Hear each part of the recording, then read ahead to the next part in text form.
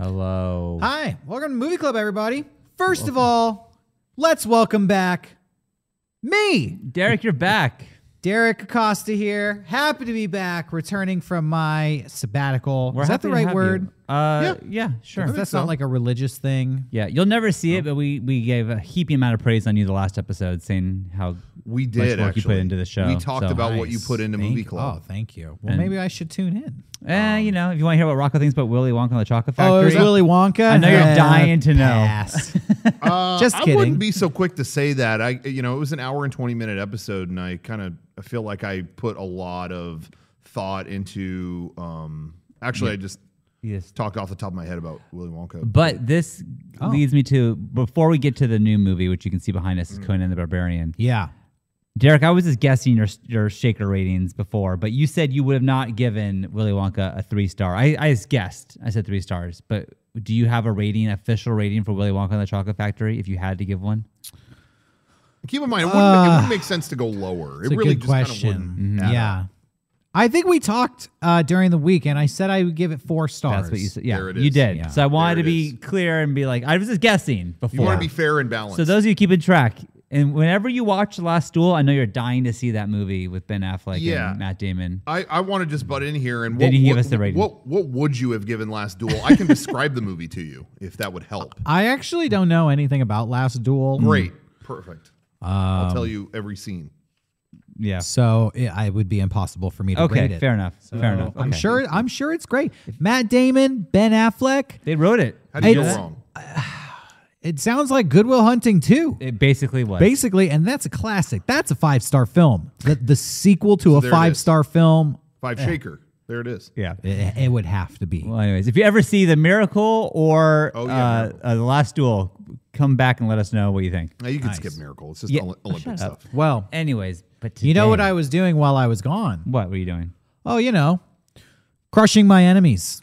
Seeing them driven before me. And hearing the lamentation of their women. That's my favorite part. And I learned how to do that from watching today's film, Conan the Barbarian. Yeah. This was my glorious return to Movie Club. I wanted to come back with a bang, and I wanted to select a movie that is, I don't know, one of my personal favorites, honestly. Wow. I wanted to return with a nice taste in my mouth. Now, I had never seen it. Rocco, have you seen this movie before? No, I have not. I've seen bits and pieces on like cable TV. I asked you guys if you had ever seen it, because I didn't want to, it always is a point against the film if you've already seen it, because then I feel like, well, I'm just making you do something you've already done. You both said you had never seen Conan the Barbarian, and I got excited. Yeah. It's been over 5 years since I've watched it. And I remember when I first saw this movie, it reminded me of Zelda, the video game, just the whole series.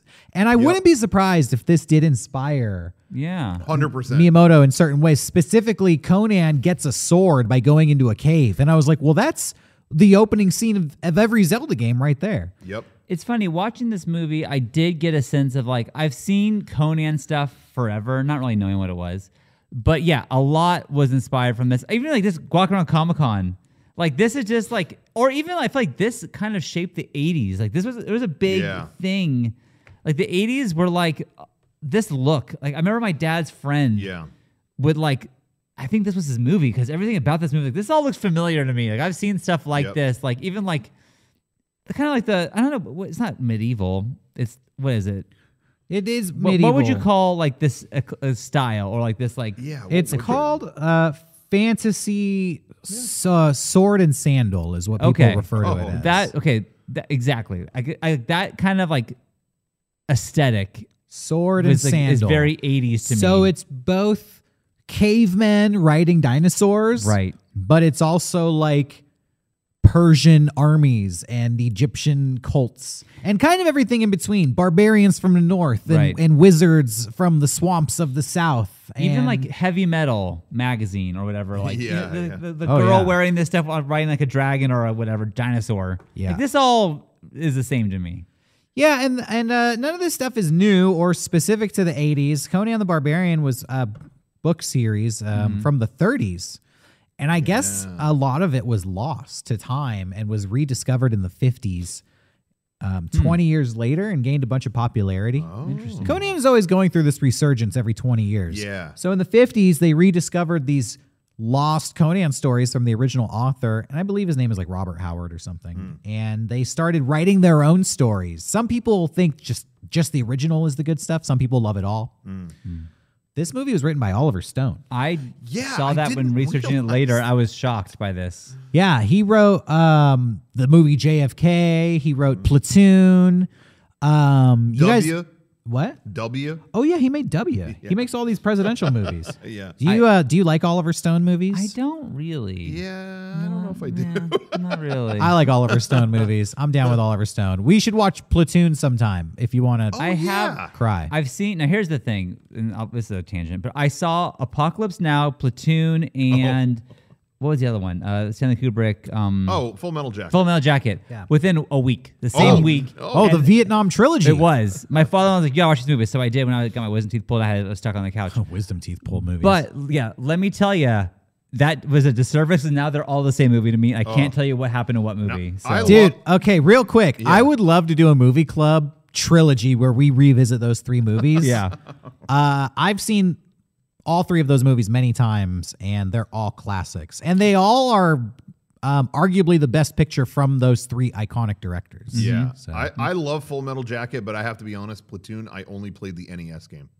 The NES There game? was an NES game, which seems very weird to me. But I saw that Oliver Stone tried to get Ridley Scott to direct this. Yeah. Fresh off of Alien. And they said, no, thank you. Ridley Scott could have had 2 back-to-back blockbusters. Instead, they got John Milos. I think is the way you pronounce that. Classic Milos pick. Is that right? Or I don't have the director here. I think it's John Milos. It was something like that. Johnny Millennium or something. John Mulaney. But I think the director, Milius, you're right. Yeah. Milius, yeah, the director they went with did great. I feel like this movie is filled with iconic shots, themes, memorable scenes. I remember I first saw this movie, like you guys, on TV in pieces, and the ending. We'll get to it. Yeah. But the ending shot when he defeats the enemy, that like scarred me as a child. For obvious reasons. Yeah. Well, let's get into it. We're going to talk about Conan the Barbarian. Okay. We're going to spoil the entire movie. We're going to give our analysis on it. 1982 film starring Arnold Schwarzenegger. The movie opens with they're making a sword. They're like forging it. I guess people don't know how to make swords back then, just the barbarians. They keep talking about like the riddle of steel. And later on, this you see Conan is like a little kid and his dad is giving him some mythology. But then this like horde invades his village. Later on, we find out these guys are looking for swords. They're searching for steel. He's telling him you can trust them. Can't trust them. Can't trust this guy. Can't trust that guy. This you can trust. Oh, that's a good dad impression. About steel. Thank you. I do. Did you like that scene when they're like on top of the mountain talking about mythology? Oh, I knew I was in for a good time as soon as that part hit. I'm like, this is the perfect level of corny and awesome. Yeah, you know what I mean. I mean, did you like this movie? Tone. You can say from the beginning if you liked it or not. Yeah, I figured you would like it. I don't know if I liked it that much. I liked it. I'm not gonna get my shakers now, but it was kind of this like I liked some things a lot, and then some things I'm like, okay. Yeah. I felt it was so slow. It was very slow sometimes. It was like so many like long shots of just like people looking at each other for a very long time. And it was like, okay, we could cut. If you cut a half hour of this movie, I think my shaker rate would have gone up a lot. Yeah, it was kind of cool. Like when it was kind of starting on, I was like, oh, James Earl Jones is in this. That's awesome. Yeah, that is him, right? Show him again. It is him. Yeah. Yeah, it's still him. Yeah, it's him again. That's a good example of like right when they come in, the horde comes in. I don't know, hijack your thing here. No, but go like, for it. The horde comes in, they start killing everyone in town, which every time you see a happy town, you know, and this time you know they're fucked. Not in this movie. Right? So kills everyone. Then all that's left is Conan and Conan's mom. And then it's like the main bad guy comes off and takes off his mask, and it's James Earl Jones with maybe the worst haircut I've ever seen. And they have this stare down, but the stare down goes, I mean, like, it was dramatic for a little bit, and then it went on for another minute and a half, and I was like, oh my God, like, I know you're going to kill her, just do it. Like, you know. Yeah.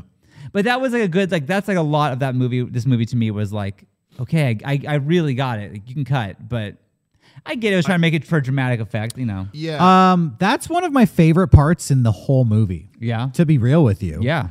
Yeah. James Earl Jones. See, this is how I view this scene. Mm-hmm. Yeah.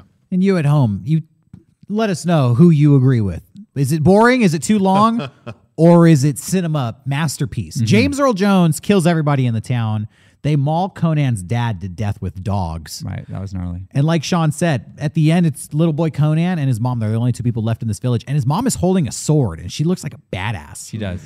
And it's like, is she going to fight James Earl Jones and his two henchmen and his whole army single-handedly to defend her child? Because it looks like she's ready to. Yeah. And watching it, I was ready for that to happen. So when James Earl Jones shows up and takes his mask off and just, he kind of gives her this mysterious vampire look. Yeah. He disarms her with this look, and she puts her sword down. So then I was thinking, the first time I saw this movie, like, is he going to make her like a sex slave? What's he going to do? He turns his back on her. But then he like swoops around real close and kills her. Pops her head off. And I love the shot where it's a shot of Conan holding his mom's hand, and you just see the head roll through frame, hits the ground, and then her body falls away, and he's just there like still looking at his hand. Yeah. And it does hang on that shot for a long time. Yeah. But I think it was like really dramatic and powerful. It almost feels like, this is going to sound like Rocco, come on. There's that scene in The Sopranos where someone gets shot at the table where Silvio's eating, and it almost takes him a minute. Like, blood hits his face, and it's in slow motion where it's like, it's almost like I don't even know what's happened yet. It's taking you can't me process yet. all this time to realize someone has been shot. And let me it feels like the same vibe there. Clarify that, like, that shot of like her head being chopped off was brutal. And it was, that part was dramatic. I'm just saying the lead up before that was like, sure. I get it. And then they just kept going. There's this other, there's another director I like named Sergio Leone. He made The Fistful of Dollars and The Good, the Bad, and the Ugly. And I listened to an interview he said once about his approach to filmmaking, because he kind of does the same thing in his movies. He'll have these gunfights, and famously, The Good, the Bad, and the Ugly, it'll be like close up on the eyes. Yeah. Close up on the fingers twitching. Close up on licking your lips. Close up on the fly lands on the brim of the hat. And it's like, will you just fucking shoot each other already? Right. Yeah. But what he says, he's like, well, when I'm making these movies, these are moments. If this was real life, this would be a life-changing moment of extreme violence. Sure. Yeah. And to me, the most interesting part are those moments leading up to those moments of extreme violence. Mm-hmm. And maybe this scene is that, is why I buy into it. But, it's not for everyone. It is, it could just be boring. You're like, this fucking do something already. I wasn't bored, but I was just like, okay. But, again, like, this is the movie starting. I get this is a main plot point. I use this as an example because I feel like they do it later on in the movie where I'm like, yo, this part does not matter. This scene matters. Like, I get why you draw this one out. But I will say, though, I feel like maybe there's a time I might agree with the pacing of it and, whatever with you, Sean. But for some reason, as I feel like lately I've been more and more into the, like, takes its time fantasy thing. Because I just feel like so many movies aren't able to do that now, or they have a gun to their head to make it quicker or this or that. I had friends not that long ago tell me, like, dude, did you ever see The Dark Crystal? That movie's fucking boring too, whatever. And that was another one I watched it, and it's fantasy movie, it's really slow. I mean, it's puppets too. Yeah, but, right. And I fucking loved it. And, I just think this taps into a similar energy. Mm-hmm. There's something about this movie. Well, I'll get to it later on. They kill Conan's parents. They kill his whole village. They take little boy Conan as a slave, and then they take him to this big wheel in the middle of nowhere. I love the big wheel. Yeah. The first time I saw this movie, I thought, like, this will just be a set piece they pass on the way to where they're going. Right. Yeah. Oh, the big wheel is just the beginning of this shitty civilization that they're entering. No, they just take him to a big fucking wheel. It's a giant, like, sideways wagon wheel in the middle of the desert, and they just chain Conan to it with like 30 other children, and it's like, kids, you're just going to push this wheel all day. And I was dying to know what that did. I really wanted to know. You never know what the big wheel does. I like to assume, in my mind, it's like grinding up millets. You know, it's for like making food, or maybe it's grinding up stones to make cement or something. It's fucking slave work. It's for lack of a better term, this is not PC, it's bitch work. You know, nobody wants to do it. But either way, what its end result is irrelevant. The perfect metaphor. I think this is genius filmmaking. Yeah. I think that this is one of the best showing a long time passing in a short amount of time moments in any movie ever. Wow. Can you name a better example of? No, it is. Hey, good. We're gonna take this kid from like 8 years old to 20 years old in 30 seconds, and you're gonna get the whole story. Conan is chained to this wheel with 30 other kids, and he's like 8, and then you see him at 12, and there's like less kids there, and then you see him maybe at 15. You don't really see his face, and it's like 10 kids there now. Yeah, and then it's just Conan. Just him by himself, and he raises his face, and it's Arnold Schwarzenegger, and he's fully grown, and you're like, oh, he's the last of these slave kids. He's the only one left. He grew big and strong. I think it's tied with Howard Stern Private Parts. You know, it goes from the kid to Howard Stern dressed as a kid in high school or whatever. You know, it's neck and neck. They kind of ripped it off. Yeah, a little bit. Then one day when he's big and strong, they just take him off the wheel, and they just take him to another middle of nowhere. And I was going to say, I love fantasy movies from the 80s. This could be boring, honestly. Some people might think this is boring, but for me, it's comforting. It fills me with a warm sense of nostalgia. They have him sitting cross-legged on a wagon, and it's just him being dragged on a wagon, like through a hill. Yeah. And you just hear the wood wheels kind of clinking, and it's just him there just shaking there. And it's so derpy. Yeah. I'm like, this is fantasy. You don't need computer hordes of 1,000 elves. Just put a guy on a fucking shitty cart and go take him to a peasant village in the middle of nowhere. I will say what I did like a lot was I always saw like the thing of Arnold being so jacked. Like that makes that makes no fucking sense. Like this guy is so jacked. And then I watched the movie. Like, oh, he's just pushing that wheel. It does make sense why this guy is so jacked. Like I did. Yeah. I got it. You know. But it's also he got jacked not by beating people up being a badass. Right. He's still an underdog. Yes. He's still like just a slave kid. He's still a slave. So they take him to this pit in the middle of nowhere and they turn him into a gladiator and they force him to do these gladiator battles. You want to talk about the gladiator battles? I just thought this is low budget. When I saw that, I was like, this is like, you know, like I know we just watched the last Duel Rocco and they had that battle and it's like, that was huge. I mean, obviously it's from today, but it's huge and whatever. This is like, looks like a room that's like the size of like a bathroom and they're like kind of fighting to the death and it looks kind of shitty. Yeah. Different take once again. Oh, yeah? First of all, they sit Conan down on the edge of this pit at sunset, and there's just a guy sitting on the other side of the pit, and he's like almost silhouetted by the sunset, and you just hear the wind and the birds, and it's very creepy to me. Sure. Like, what, is he just going to fucking sit? They just brought him across the country to sit across this guy, and then when the sun gets dark, suddenly, it's like back alley. People are like gambling, and they just push him into this pit.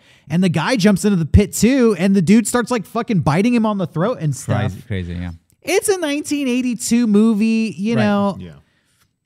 Is it the biggest production ever? No. But also I'm thinking like, well, Conan's just a slave and this is his first fight ever. They're not going to take him. He's not going to main event the Coliseum. Well, where I was going though with this is like, this part was like, I was like, this is like, I mean, whatever. I don't care, but low budget, whatever. But then later on in the movie, we'll get to it later. It's like, this is not low budget anymore. There's like 1 billion extras, and this is fucking intense. This is like an epic thing. Yeah. So I just thought it was funny how it started, and I was like, okay. And then by the end, I was like totally floored, like, oh shit, no, I take it back. Like this is like a lot of shit went into this. Totally. After Conan's victories in the gladiator pit become too many to count, he's taken to Asia or the Far East. This doesn't take place on Earth. It's like a fictional realm. He's taken to the Far East. They train him to be a badass warrior. They train him in like poetry. They educate him. They give him sex. Yeah, that was a weird one. With girls. That was a weird one. Come on, he's a victorious champion. Yeah, I get it. No, I know. They breed him. That's exactly, they do breed him. Yep. That's what they say. Yep. But Conan, he's not a barbarian to the ladies, you know. You have to watch for yourself. He's very suave. He puts a blanket around him. He's very nice. Very nice. The blanket trick. The blanket trick was a nice move. All right, yeah. I got to remember that blanket trick. Good trick. If I'm ever in a cage and they push in a naked woman, give her a blanket, Yeah. Make her feel nice. Yeah, they're going to get comfortable. Then they free Conan, and they kind of say, like, maybe it was like a wild animal who had been kept for too long. Yeah, okay, good. I have a question here. Okay. Why did this dude free him? Because he was making a shitload of money off of Conan. I didn't, he was free, which I was happy for him, but also like, I don't get why that happened. Like, it just kind of happened in the middle of the night one night.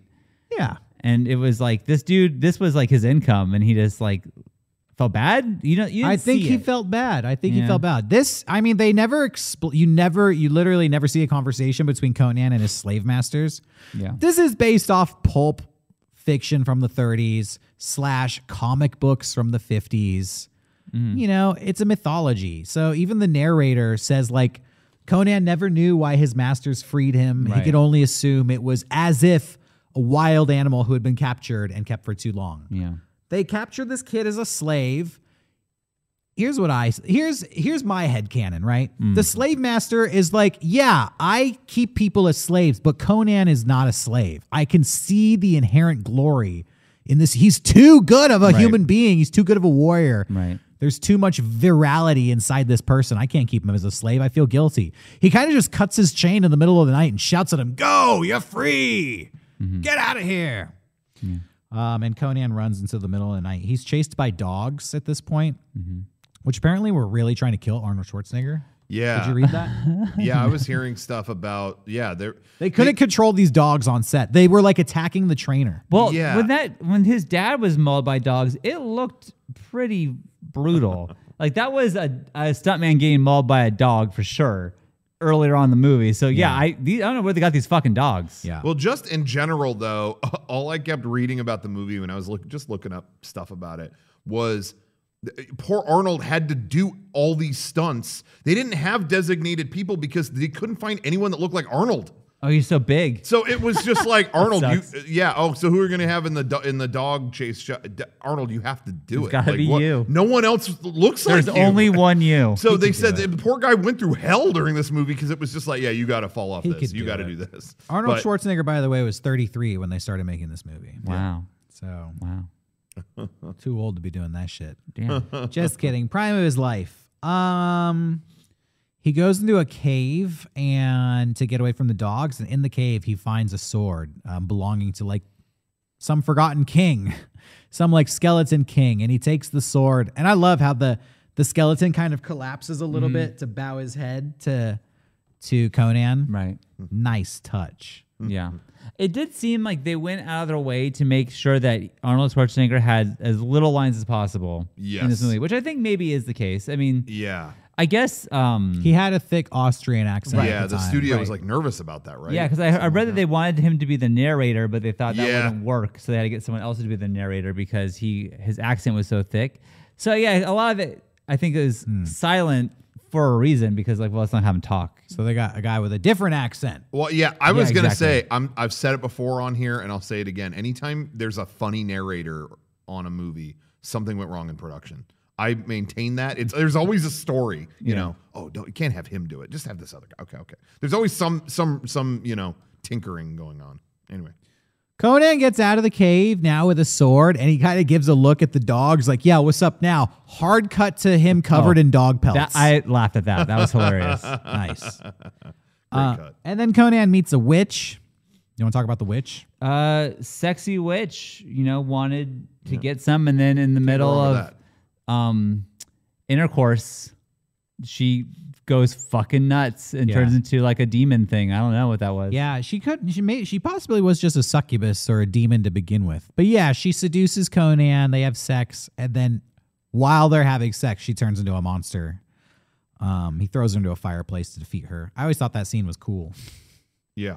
Yeah, I saw when I was a kid. It was hilarious in the sense of like she's attacking him. They're in the middle of having sex, and he just rolls over and just throws her. Like she's nothing, just throws her. The whole scene, honestly, the first time I watched the movie, I'm thinking, what is the point of this scene? Is this just a gratuitous sex scene? Right. Like, this woman is acting weird, obviously horny AF. Yeah. She's like, don't you want to warm yourself by my fire? And then Conan's in the fucking hut with her now, and she's like rump out up in the air, like on all fours. But then she like grabs some powder and throws it in the fireplace.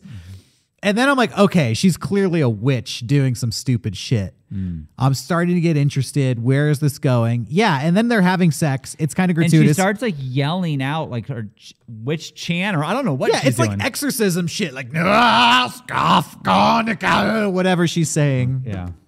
That's not a direct quote. Close though. Close. Paraphrasing. But the scene starts getting weirder and weirder and weirder. And at the same time, to me, it's getting more and more interesting. And then it culminates with Conan is fucking a demon.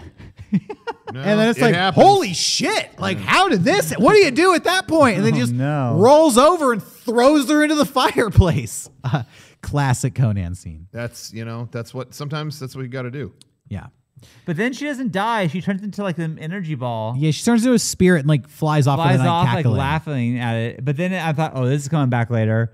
It does not come back later. It's just another episode in the Conan saga. Yeah. And I love when she flies off. He's at the doorway holding his sword and he goes, Crom, which is basically the Conan equivalent of holy shit. Motherfucker. Yeah. If Conan could have said that, it would have worked. I equate it to the level of Jesus Christ. Yeah, you're basically right. Yeah. Then behind the witch's hut, he meets his first friend. I don't remember this guy's name, but he's a thief and an archer.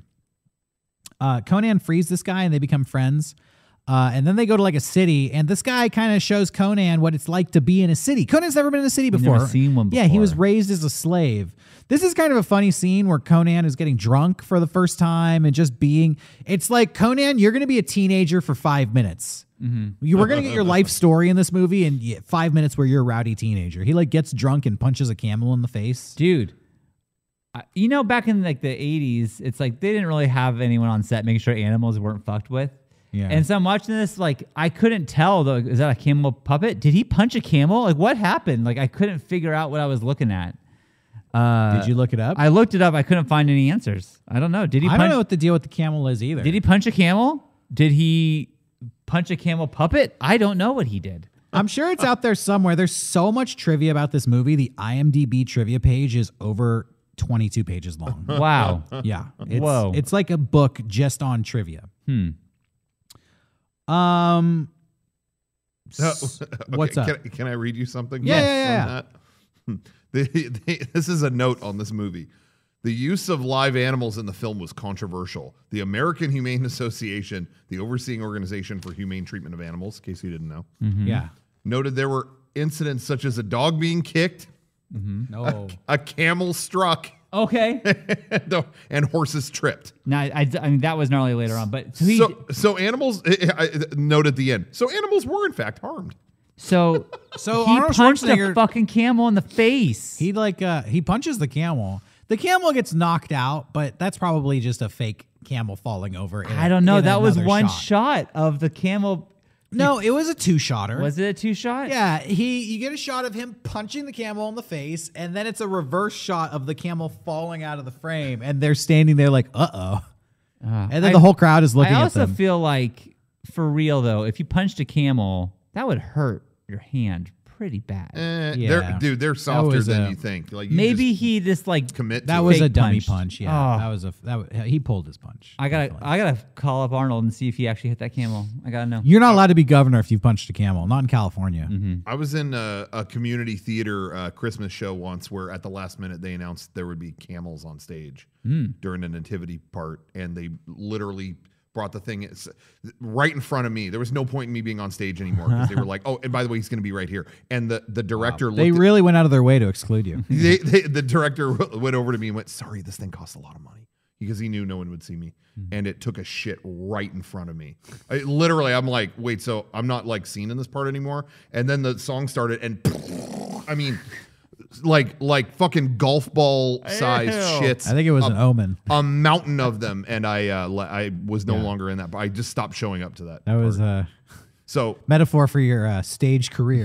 Seriously, when I watched that, I was like, maybe I'm not doing theater. But the reason I bring it up is in that moment I did want to punch a camel. So okay, fair. It's not a weird thought. you know. Okay. Fair Then enough. so you were living vicariously through Arnold in this part. Oh, You're like, yeah. oh, this is a I great get scene. that. I don't get the complaints, basically, is all Yeah. I'm saying. So Arnold is hanging out with this thief.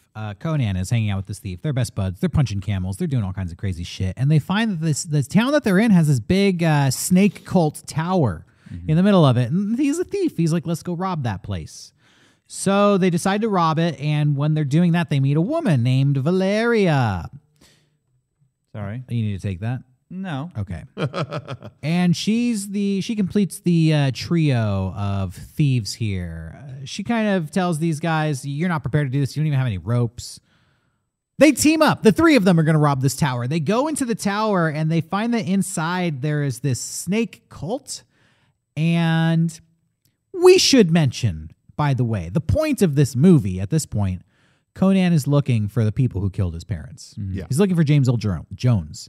He remembers the sigil, the symbol that they had on their armor, their helmets, and their shields. So everywhere he goes, he's looking for two snakes facing each other. Right. With a sword and moon. No, I'm sorry, a sun and a moon symbol in the snakes. And he finds it in the snake cult tower. So he knows he's on the right path. The snake tower has jewels in it, riches. They're doing this sacrificial ceremony. But there's also a giant monster snake in the bottom of the tower. Yes. So Which looked really good, actually. yeah. So Conan and the thief go to confront the snake while the girl Valeria watches the ceremony and tries to infiltrate that. That's kind of what this scene is about. I was just going to say, when I saw bits and pieces of this as a kid, I think I remember the witch thing. Yeah. And I have a distinct, I think I have a vague memory of that in my head. That didn't scare me. I kept it through that, but I think snake stuff was where I was like, all right, turn on Nintendo. I'm not doing that. This movie is rated R, but I feel like this is a movie best viewed when you're a kid. Yeah, kind of. Unfortunately, because Yeah. the stuff in this movie is so fantastic, this Yeah. like blows your mind when It's- you're like young. It's all set to blow a kid's mind. Yeah, Exactly. like Yes. when you're an adult, you're like, oh, the giant snake. That's a cool effect. Yeah. But I remember seeing the giant snake as a child, like, Conan has to fight a giant snake. Yeah. No, that. No! No, I could not You know, watch like, that. how does he do it? Yeah. The snake will beat him. It's a huge snake. And he's like being like kind of careless around him. Like, yo, that's a big fucking snake. You Yeah, should be no, a- I watching the movie now, I remembered the feeling of being a kid because Conan has to steal a jewel and the giant snake is coiled around the jewel and the snake doesn't move the whole scene. And you don't care as an adult. You're like, oh, don't wake up the snake. But as a kid, you're like, oh, the snake's not moving, but the snake's eye is open. Yeah, but- it's going to bite him. Hey, I mean, Your imagination film runs wild. Making 101. You see that snake's eye, and you think, well, that thing's waking up at some point. There's no way you're showing that eye and Yeah. he just leaves, and that's fine. It's Yeah. just so much more powerful for a kid. Yeah, But then this movie has like boobs and violence and people getting their throats slit. So it's like an 80s kids movie. Just us 80s kids. Yeah. But it is interesting. Yeah, it's all stuff that, a child's mind would really buy into. Like, just really, that's an like, interesting thought. All the scary things in this movie are scarier when you're a kid. Because Yeah. as an adult, they're just a little silly. Yeah. But the movie, I think, is good enough to, if you are a kid or if you have that childlike mentality, it's believable enough for me that the movie works. Yeah. It's almost like when you're a kid, the world is big enough that these things could be out there. Kind of like the absolutely. mystery of Right. like how big can a snake get? Yeah, all these little that's interesting. I don't know. What's also great about this movie is there's no computer effects. The snake effect looks really good. Yeah. And it's practical. And the sets are really big too. The sets are huge. So You just buy into it. everything in this movie feels real. Yeah. Even if it's a little crappy and low budget, like you said, but it's still real. You could tell that they're really in a set. Like this Yeah. snake pit feels like it's a real tower. Yeah. It's not like a soundstage. It's really cool. I always love looking up the technical stuff. Not to go on a tangent here, but I obviously love all that was done practically, whatever. Yeah. I also think it was interesting. I'm going to talk really quick about the sound in this movie. Yeah. I thought it was interesting. This was the last major motion picture by any studio that was released in mono sound. A lot of theaters would just get the one speaker version of the audio, and this movie has a lot of great audio and the soundtrack is really good and all that. But I didn't know this was the last. That was like the end of an era, because it was like at the minimum you're going to give them stereo. Like, why would you not? But interesting. They were still mixing in mono for some movies. On this that was the note, last one. This movie maybe was a passing of the baton. Yeah. Because I read that this was one of the first movies to use a new audio technology for their score, for their music tracks. Yeah. Where they wrote the music and then used this audio technology called like Cinesync or so. I don't remember the name of it, where they could speed up the music or slow it down to time the music beats precisely to the action happening on camera. Yeah. This was 1982. That's easy for us. We could slow down our music or speed it up on a computer today, but they didn't have computers back then. So this was cutting edge technology. So it was the end of an era in one aspect, but the beginning of an era in another. Yeah, that kind of stuff always fascinates me. Even when we talked about Black Hole, I know that was whatever, but that being like kind of the end of how Disney used to do things, and the beginning of the other. I don't know. I always like that kind of stuff. So reading about the technical stuff was fascinating about this movie. Absolutely. So they kill the giant snake. They steal the diamond. They get out of the snake pit. They have a good time. They party. They go crazy, man. Conan's such a great movie. They're arrested by the king.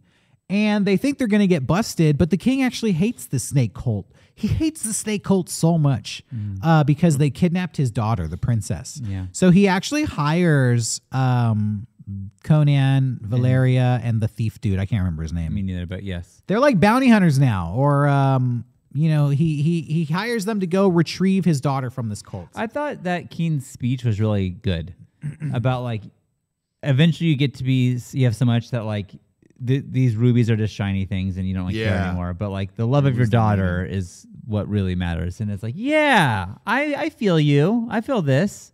That's the one part of the movie I hate. No, just kidding. I'm just kidding.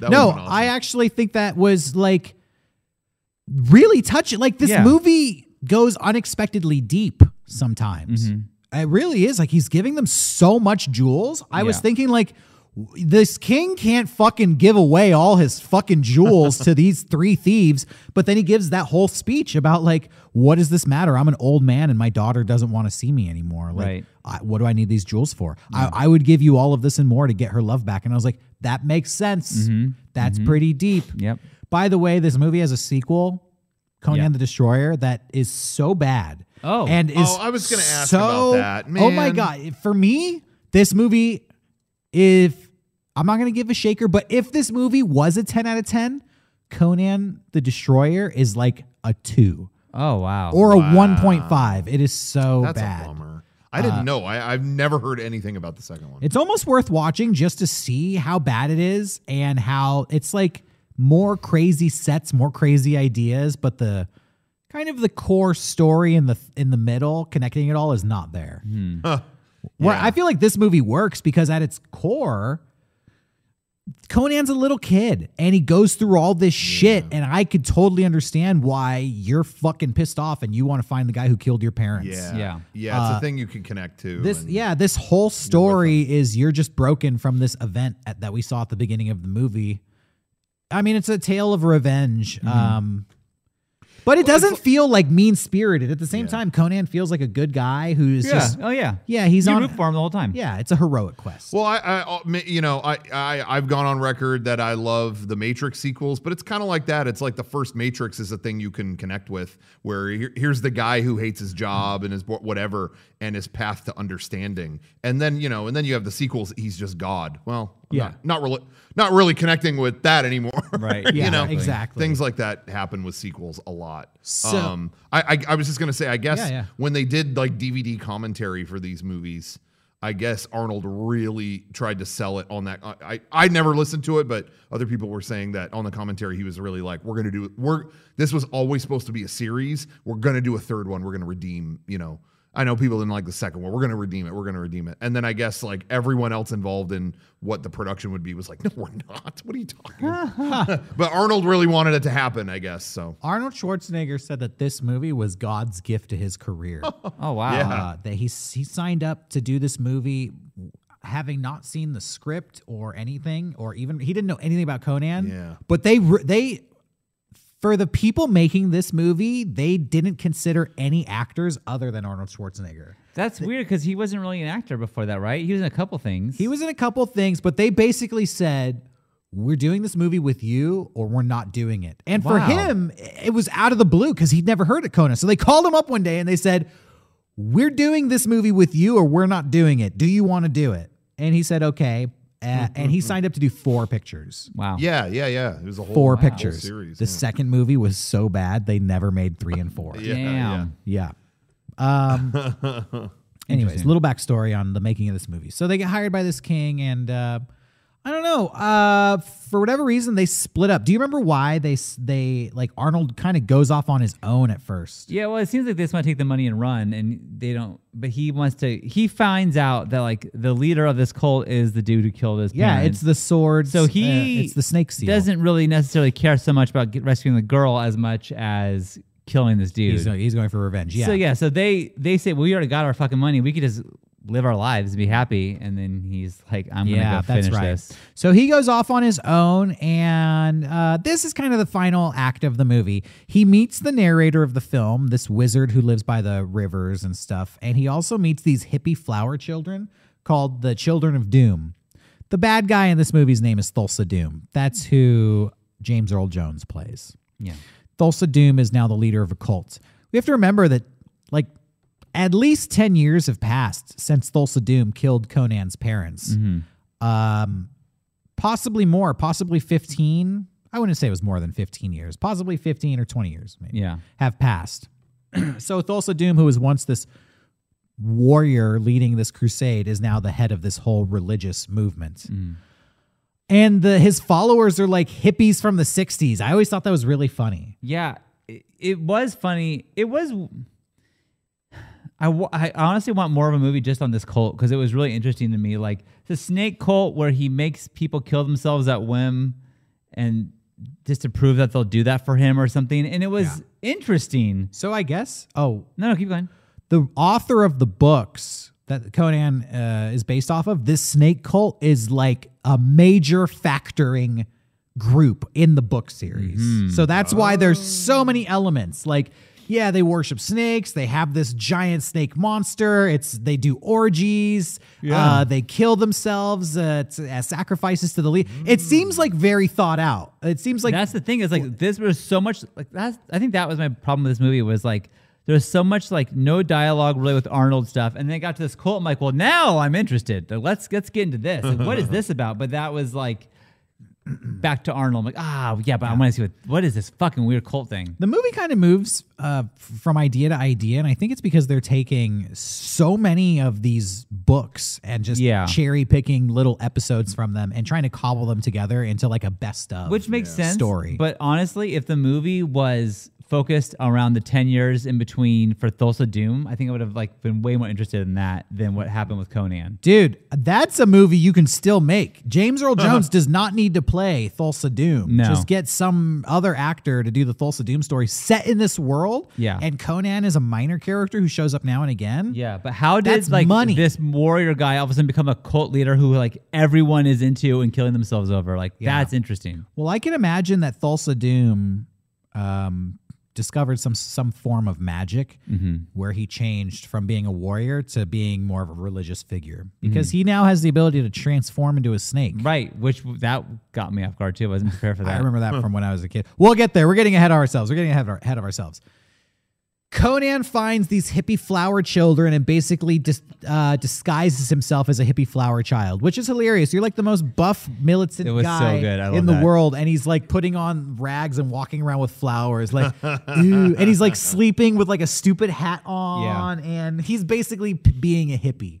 This movie goes places. I appreciate it's not just one note. Yeah, I agree. I do think it was funny having Arnold try to blend in. It's like, this dude is not blending in. He is not blending in. And all throughout this, he's not blending in because then this priest kind of finds him and is like, "Ooh, you're wearing the wrong clothes, my child." And it looks like he's gonna abuse him, do some weird sexual shit. And Arnold Schwarzenegger goes, "Can we?" In his thick Conan accent, "Can we go over there where we could talk and nobody could see us?"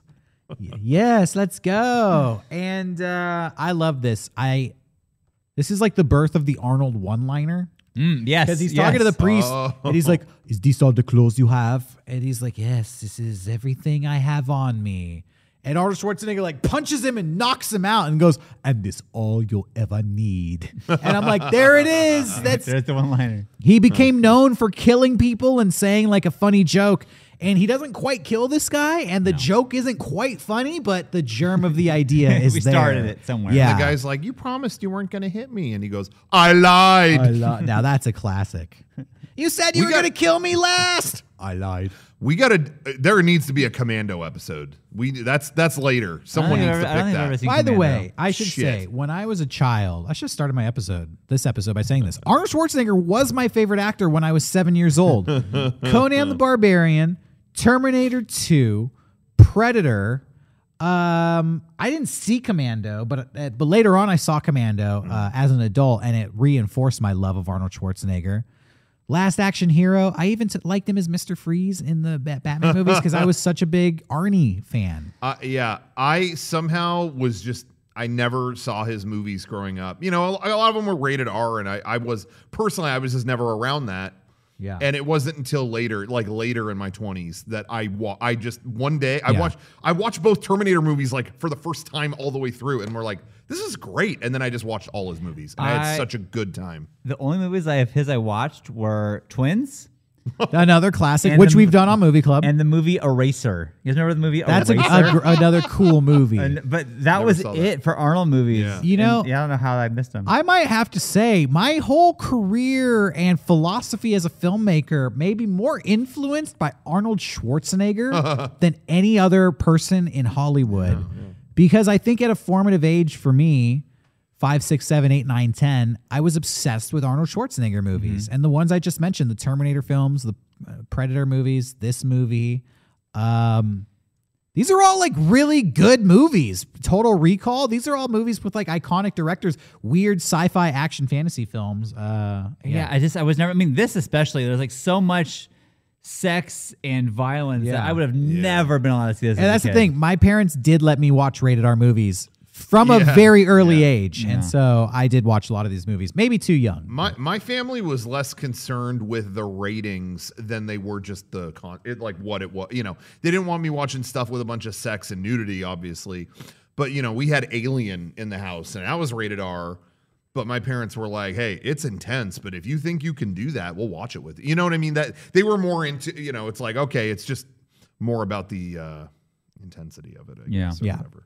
So Conan steals the priest's clothes, and then he goes to the temple of Thulsa Doom, and he finds who he's been looking for, and they're doing this huge ceremony there, but he sticks out like a sore thumb, and they capture him, and it's like the entire cult, like 1,000 people capture Conan. He can't fight his way out of this one. This is the classic. This is in every action movie. They capture the good guy, and the good guy and the bad guy are face to face, and the good guy gets tortured. The bad guy kind of reveals his whole plan, and the good guy gets tortured here, right? Yep. Thulsa Doom explains that, like, I'm not a warrior anymore. I must have killed your parents in my younger days. He does what Sean was talking about. He's like, you know, I used to chase steel, but now I chase flesh. Flesh is stronger. I'll show you. And he, like, beckons one of his followers to kill themselves, and they do. Blah, blah, blah. He tells Conan, we're going to put you on the tree of woe. And he crucifies him to a giant tree. Conan is rescued by his friends, the thief and Valeria.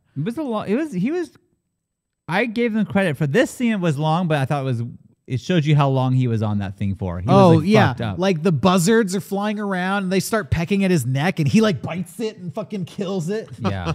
He bites back. Now that was a puppet. That one was obviously a puppet. I knew that. But that was like, oh my God, I just fucking killed that thing. Jesus. Cool. It's little details like that, which is why I love this movie. I remember watching this movie again for the first time thinking like, oh, the buzzards are picking at him. Holy shit, Conan picks back. So cool. So they rescue Conan. They kind of do this ritual to bring him back from the dead. That was something too. Like, yeah, like they said that like, I don't know who was going after him. Demons, the afterlife or something. And they tied him down being like, all right, we're going to... the soul collectors from the afterlife. Yeah, I thought the painting like of like the stuff on his body was pretty nuts, like of like the words and stuff like that. That was interesting to me. I don't know. Yeah, like a resurrection ceremony because he pretty much died on the Tree of Woe.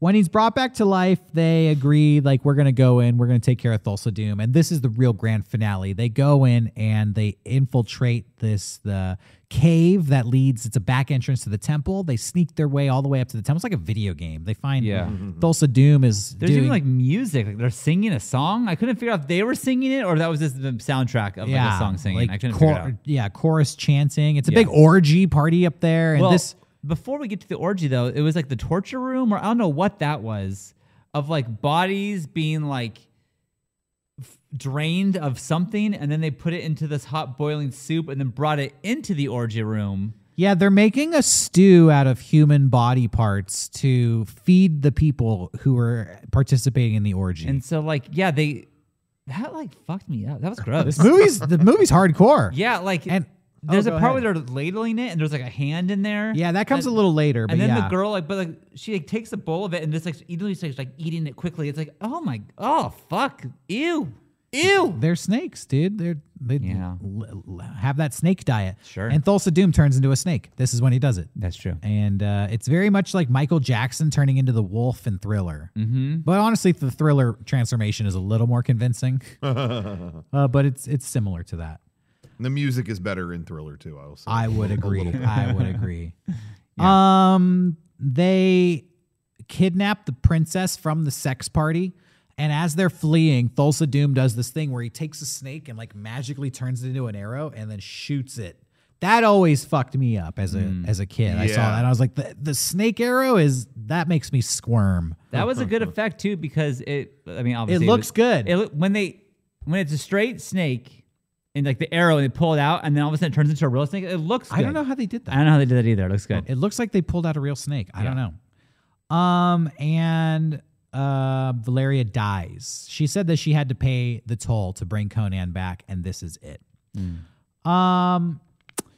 They know that now that they have the princess, Thulsa Doom and his men are going to be looking for him. So they stage one last stand, one final showdown at this burial ground, kind of like an ancient graveyard. And at this final showdown, they kill everybody except for Thulsa Doom. And at one point, Conan is almost defeated, but the spirit of Valeria comes back and protects him to save the day in the fight. I just mentioned it here in passing, but it's actually like a really significant moment in the movie that I think is awesome. Thulsa Doom gets away. Conan tracks him back to the temple, and Thulsa has like one final ceremony where he's basically going to get all his followers to turn into an army and go take over the world. And while he's giving this big speech, Conan sneaks up behind him and cuts his head off. And in front of everyone. Shows it to all the followers and then throws it down the steps, and it rolls down the steps of this big temple. That messed me up when I was a kid. This is the first decapitation I think I ever saw in a movie, and I was just like, I didn't know you could do that in a movie. Right. I didn't know you could cut somebody's head off. Right. That's fucked up.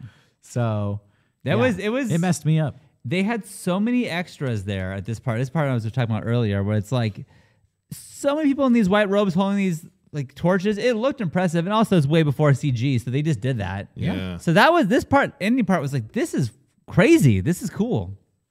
The set was cool too. Yeah, and then they burn it all down. Yeah. The set was huge, and then Conan lights it on fire, and the temple burns down. As we're sure we're done filming here? Yeah. We're good? We got everything? Check? I guess so. You want to pop it in the computer real quick? I also liked how like when they burned it, like it was like off to the side a little bit. To me, it looked like it fucked up. It fucked up, but there was one take, and that's what it was. Yeah.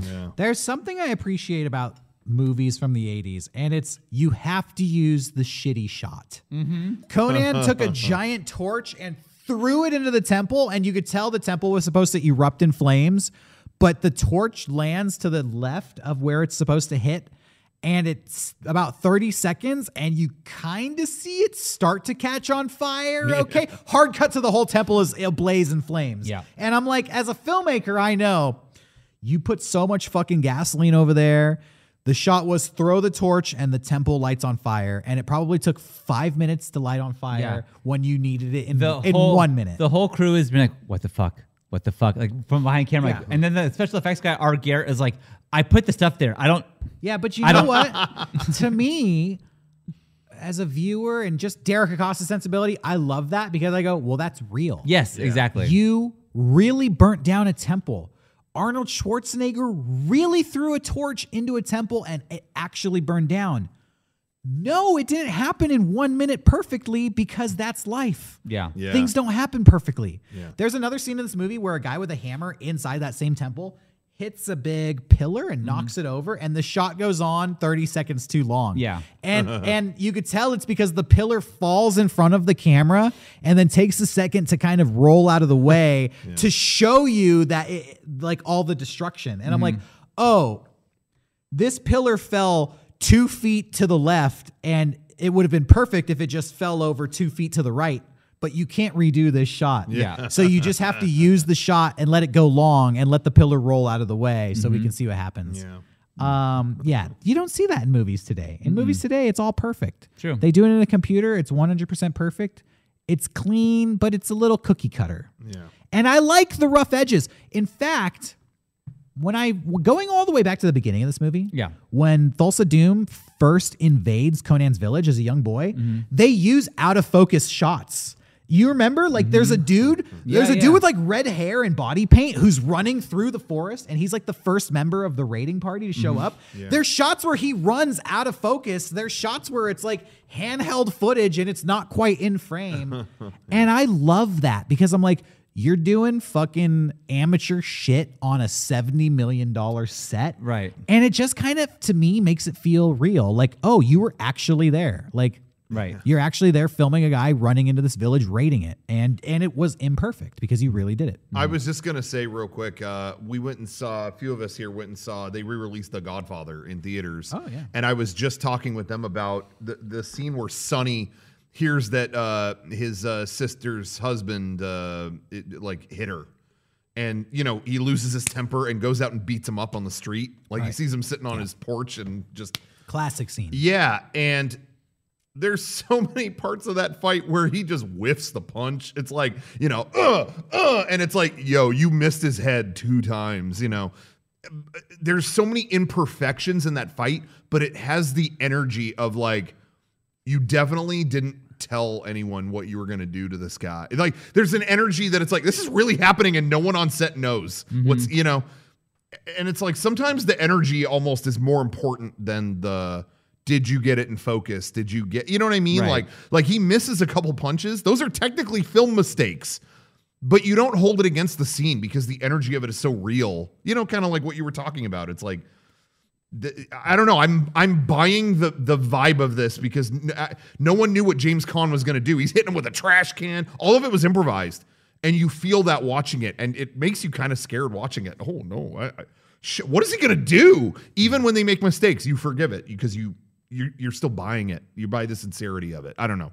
That makes sense. I was terrified for the animals in that last fight scene. Like all the horses, I just knew they were going to get really fucked up. Back to Conan, sorry. Yeah. And I was like very like that. It's like, what are they going to do? Oh my God, these poor horses, what's going to happen? And I was invested in that, I guess. You know, like I don't know. All right. Well, that's Conan. He burns down the temple. The movie ends. He becomes a... They say like, oh, he became a king, but that's a story for a later time. It teases you. Which we don't want to see that movie. Different movie. So bad. Oh, fair enough. So let's give this our popcorn shakers. I'm going to start. Now, let me pause. I'm going to really think about this. Do I think this is a 5 shaker film? I think I do. Okay. Wow. I'm giving Conan the Barbarian 5 out of 5. I wouldn't change a thing about this movie. I love it. I think it's a perfect film. Wow. Hell yeah. But that's just me. Derek, you literally just did what I did on the last episode of Movie Club. The episode wrapped up and Sean's like, oh, what do you want to give shakers to Willy Wonka? What are you going to do? Do I think 5? It was like, yeah, just fucking get to it, bro. Anyway, but I didn't know actually you were going to give this a 5. I didn't know you did 5. To be fair, I knew you were going to give it a high score, but wow, that's pretty amazing. Well, Rocco, what about you? I was just going to say though, Derek, that's really interesting. This does speak to a lot of your sensibilities about I don't know, that I can see that. I didn't think you were going to give it a perfect score, but I honestly everything in this movie is the kind of stuff that I don't know. I could see like, yeah, this is your shit. I get that. So that's interesting. Man, I don't know. I really did enjoy it. like I said, I've kind of tapped into. I really like the kind of slower fantasy movie. I've come to enjoy that more. I want to give it a 3 or 4, but only because I don't know how much I'll revisit it, you know, but maybe I would give it a solid 3. I think it's a great movie of this genre. I don't know if it's my kind of thing necessarily, but I really enjoyed the visit. You know what I mean? I enjoyed the adventure. Yeah. And I think for me, I probably am awarding extra points because I am such a big Arnold Schwarzenegger fan. Yeah. Any Arnold Schwarzenegger movie is going to get extra points in my book. Yeah. Sure. Also, you say you saw it as a kid, and I feel like this movie, had you seen it as a kid, is maybe life-changing. This movie has stuck with me since I was a child. Makes total sense. So to a lot me. of the images have been things I've been thinking about for over 30 years. Yeah, and in giving it a 3, I'm really not even dogging on it. I don't know if it's like my kind of thing that that kind of movie. I don't know if I would rank that super high, but I enjoyed the adventure quite a bit. Yeah.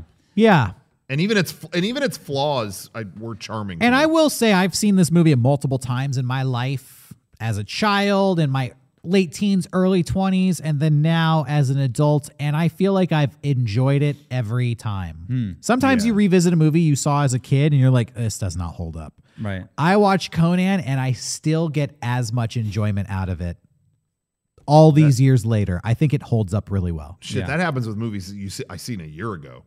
I'll watch a fucking Marvel movie and be like, hey, that was actually pretty good. And then you watch it a year later, I'm like, I'm never need to watch that again. Yeah. Good.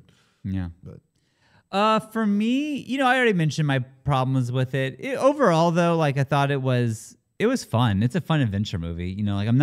This is the perfect movie club movie for me. I never would have seen this. If not for this podcast. So I'm glad that I saw it. I'm not,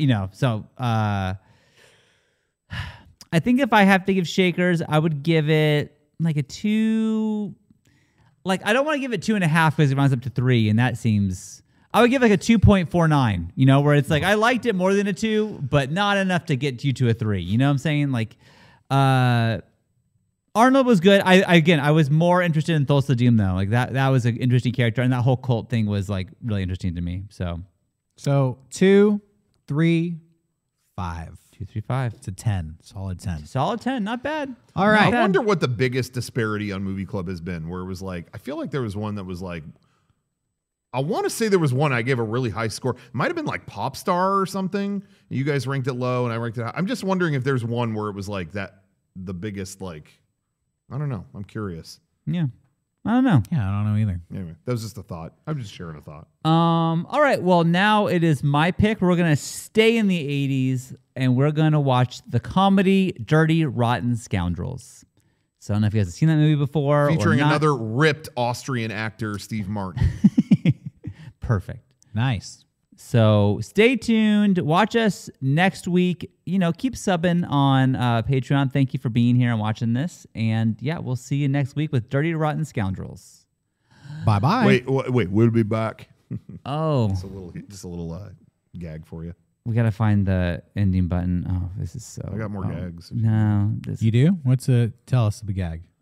Oh, I already said I'll be back. Yeah, you don't have gags.